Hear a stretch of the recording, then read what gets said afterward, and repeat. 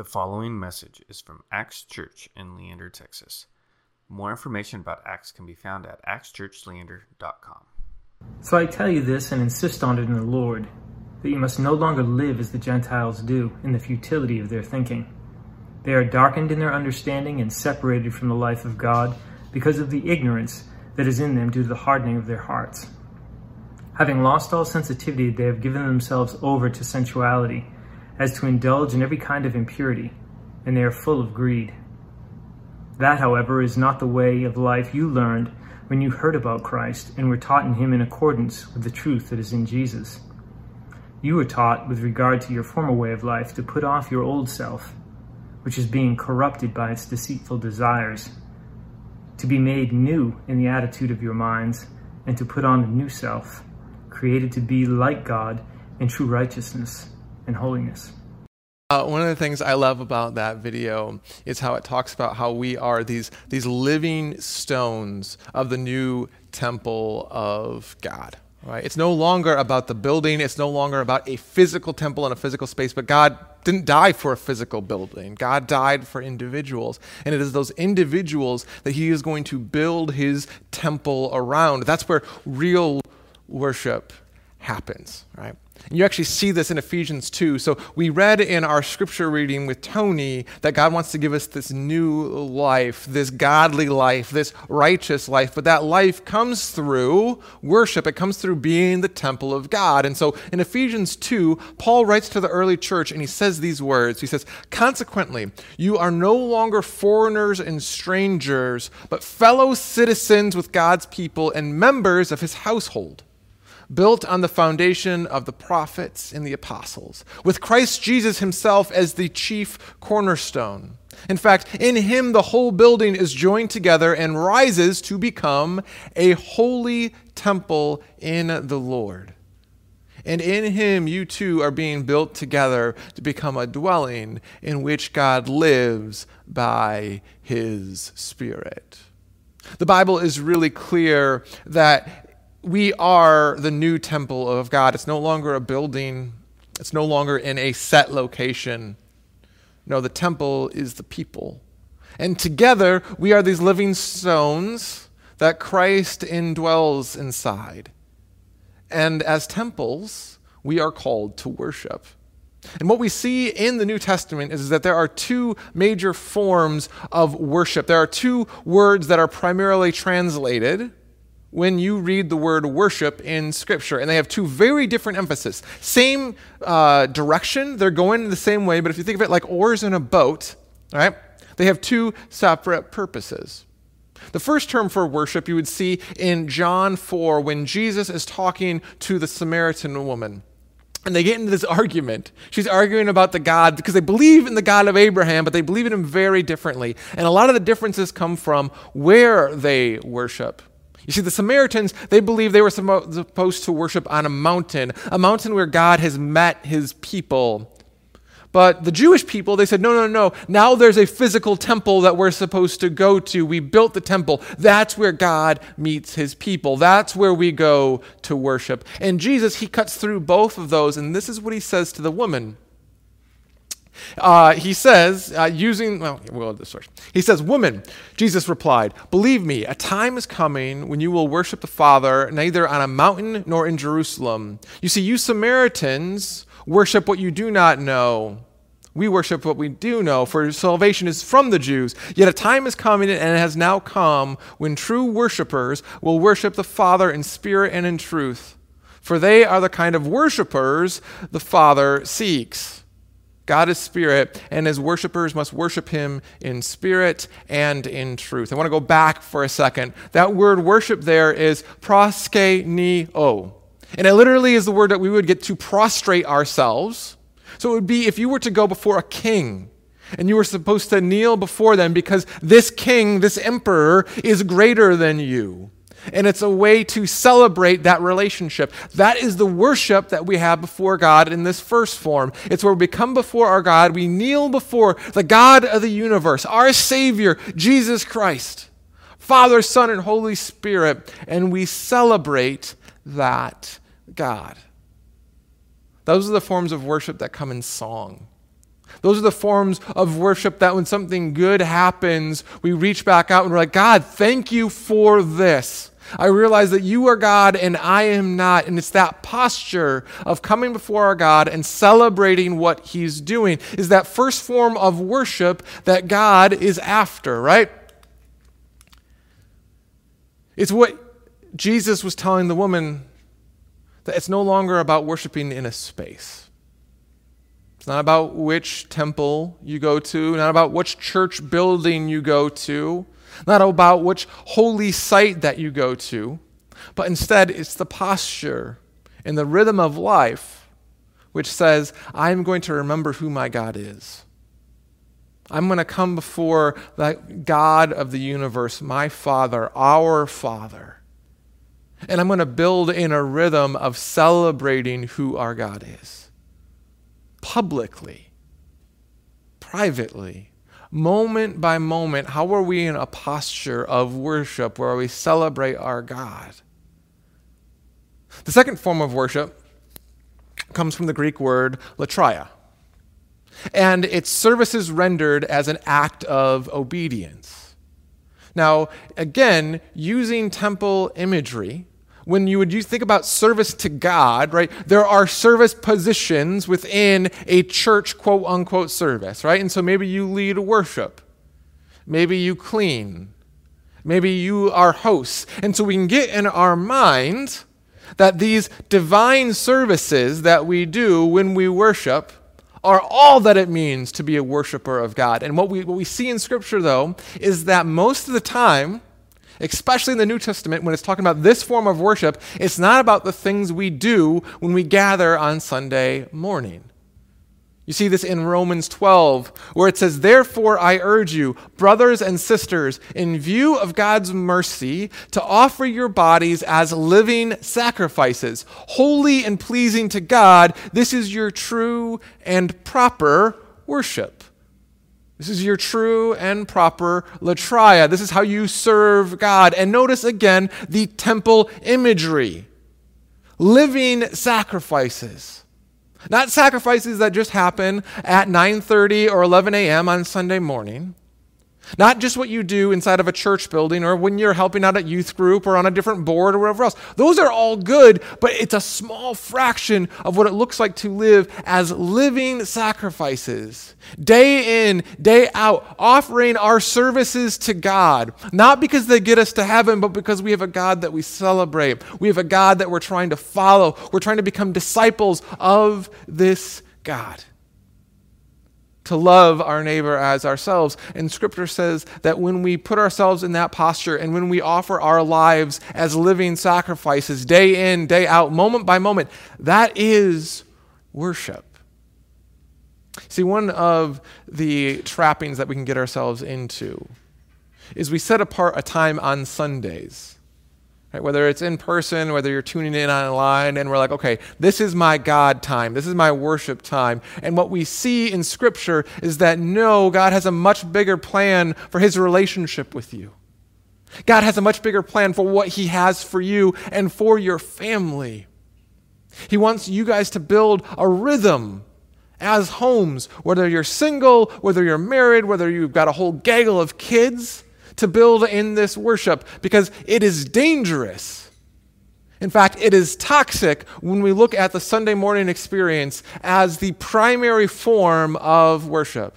This comes from Martin Luther, and he says this: the idea that the service to God should have only to do with a church altar, singing, reading, sacrifice, and the like, is without doubt but the worst trick of the devil.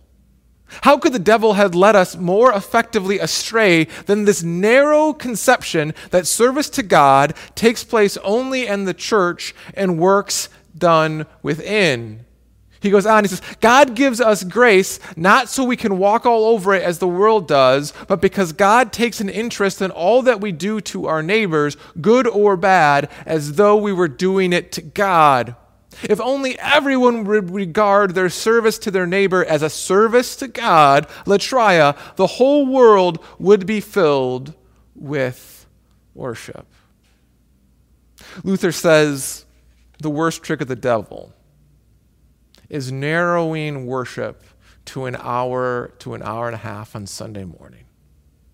That's when we celebrate our God. When that's where we have a posture where we prostrate before him and say, you are God and I am not. And thank you for all the daily bread, all the gifts that you have given me. The worst trick of the devil is to say, no, I am serving God when I'm doing something at church, when I'm one of the Bible readers, or I'm setting something up, or I'm giving a sermon, or I'm singing a song. Guys, that is all forms of worship. Don't get me wrong. That is a way that we serve God, but it is a small part of a much more beautiful, bigger picture that God has for you and for your home. God wants to help you cultivate homes, cultivate families that have a posture before God where together every home is able to celebrate who their God is, to build in rhythms. And this doesn't mean that you have to sing songs. I know for some of us, we love singing. It's a way that we sing about the God that we have, but for other of us, that's not how we celebrate God as well. And so maybe it's just building in a rhythm of those thankfulness jars that we've got. What are you thankful for to give back to God and say thank you for this? How are you building a posture? How are we building a posture in our life that we remember, oh yeah, he's God, I'm not. We're not supposed to be in control, and that's actually the safest place to be, the most secure place to be, knowing that he's God. But then beyond that, how are we building a life of service, a rhythm of service in our home? How are we serving each other, realizing that when we help with the dishes, or we take out the trash, or our spouse comes in, or a friend calls and they're having a rough day, and we say, you know what, I'm tired too, but I want to serve you, because in serving you, I'm actually serving our Father who loves you and made you in his image. When we see our neighbors in distress, and we reach out and we say, we love you, or we just want to celebrate with them, and we want to have good times with them, and we're like, hey, part of serving God is celebrating with the people he brings into our life. So we want to have good food and good drink with you. That is service to God. That is divine service, because God said, I made every human in my image. They all carry a reflection of me, and I want you to serve them together. See, one of the beautiful things about cultivating a home that worships is we have a God who comes in and says, it's not about an hour and a half on Sunday. It's bigger than that. And yet that is a part of it, right? There is something special that happens on Sunday morning when we all gather together. And as I was reflecting on this, I was drawn to the book of Revelation, where John, the apostle, is writing about what heaven's going to look like. And he describes heaven like this. He says, then I saw a new heaven and a new earth, for the first heaven and the first earth had passed away, and there was no longer any sea. And I saw the holy city, the new Jerusalem, coming down from heaven from God, prepared as a bride, beautifully for her husband. That is the church he is talking about. Whenever you hear about the bride in the New Testament, that is always referring to us, the living temple of our God. And I heard a loud voice from heaven saying, look, God's dwelling place is now among the people, and he will dwell with them. They will be his people together, and God himself will be their God. He will wipe every tear from their eye. There will be no more death or mourning or crying, for the old order of things has passed away. John is writing about the future. And he says, one day we will all be united with our God. And that's what happens when we gather on Sundays, right? It's this beautiful taste of heaven. It's this moment where our voices sing together, where we have unison celebrating our God, using the same words in the same physical space, because we are physical beings, and it's this beautiful moment. It is a literal gift from heaven, where we get to taste what the future is going to be like. That's what makes Sunday mornings, in-person gatherings, so special. But 2020 has taught me something. 2020 is teaching all of us something, right? Because we haven't been able to gather like we used to. Even churches that are physically gathering right now, it's still not like it used to be. There's still this weird awkwardness, this forcedness to it. And so there becomes this tension, right? Because we want to go back. And again, we will get it back, guys. I cannot wait to be able to hug you guys. Those awkward, weird side Christian hugs, you know what I'm talking about? Giving people fist bumps again.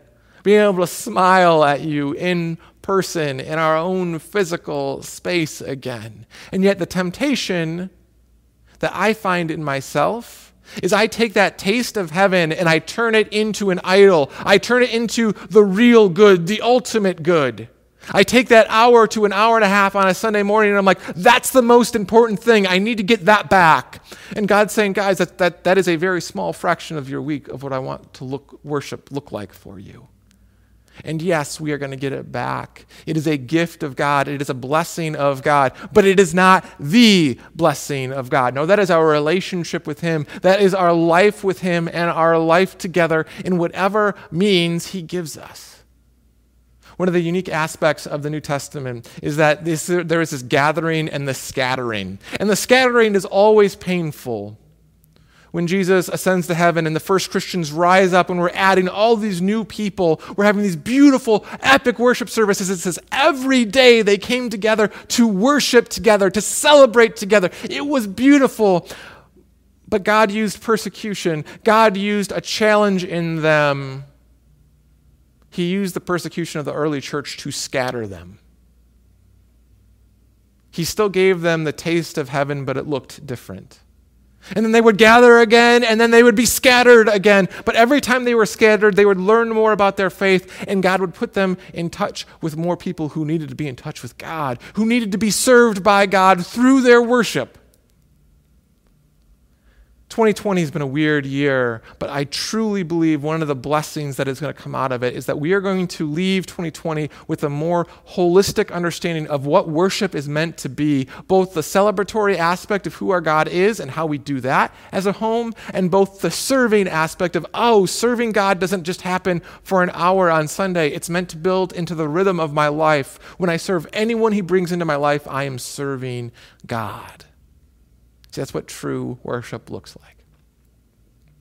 Every week, we've been offering you an opportunity to live this out. And this week's opportunity is going to come in the form of a 40-day challenge called Share Life that we are about to begin as a church. It is a rather contentious season. I don't know if you've noticed it out there. There are a lot of sides about almost everything. And we as a church want to be countercultural. We want to be Christ-cultural in this season of division. And so starting September 27th, we are starting a campaign called Share Life, where for 40 days, and this is going to take us through the election, through all the insanity, we aren't going to take a political stance as a church, but we're going to take a Christian stance of we want to love our neighbor as ourselves. Every day, we are going to send out a positive prompt to share life. And they're going to be simple things. It might be, hey, send a joke to someone who might need to pick me up. It could be, share a favorite Bible verse of something that's brought you comfort and peace. We're going to have a blood drive and literally share life. Every day we are going to have an opportunity to serve our neighbor and to celebrate our God, to worship day in, day out, together, united as one church. And the way how we're going to do this is similar how we had the Hey Jesus, where we had the Bible verses go out every morning. Well, for 40 days, there is going to be a prompt every morning. And if you want to take part of this in Acts, I pray that you do. Text one word, Share Life, to 94000. That will get you locked in to the 40 days, and you can opt out if you want at any point. But that will then, every day, you will get a text prompt of a way that you can worship God, a way that you can share life, a way that you can point people to Christ either through your words or through your deeds. And it's not going to be something that we just do, but it's going to be an opportunity for our entire community to come with us. That anyone who wants to share life for 40 days in a year, in a season where we're going to need all the life we can get. We as a church want to worship both in spirit and in deed, and we can't wait for you guys to join us in that. I am going to invite AJ back up. We're going to go into a time of confession, into absolution, and then just into a time of prayer, where we pray for those who are suffering, where we pray for those who God has put on our hearts to be able to serve in word and in deed. But before we get there, let's come in a time of confession. Heavenly Father, Lord God, we come before you confessing that we have turned idols.